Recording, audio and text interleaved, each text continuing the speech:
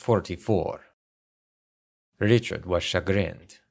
So that's how it was. They had us completely fooled. Why would Octopus impersonate Anderson? I asked. I don't know. Maybe to get information out of Snake.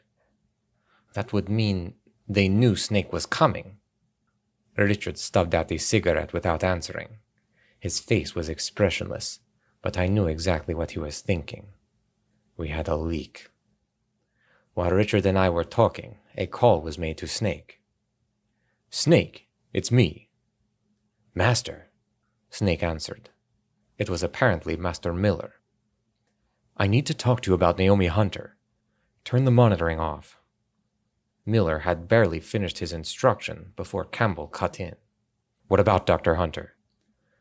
Miller made an exasperated sound.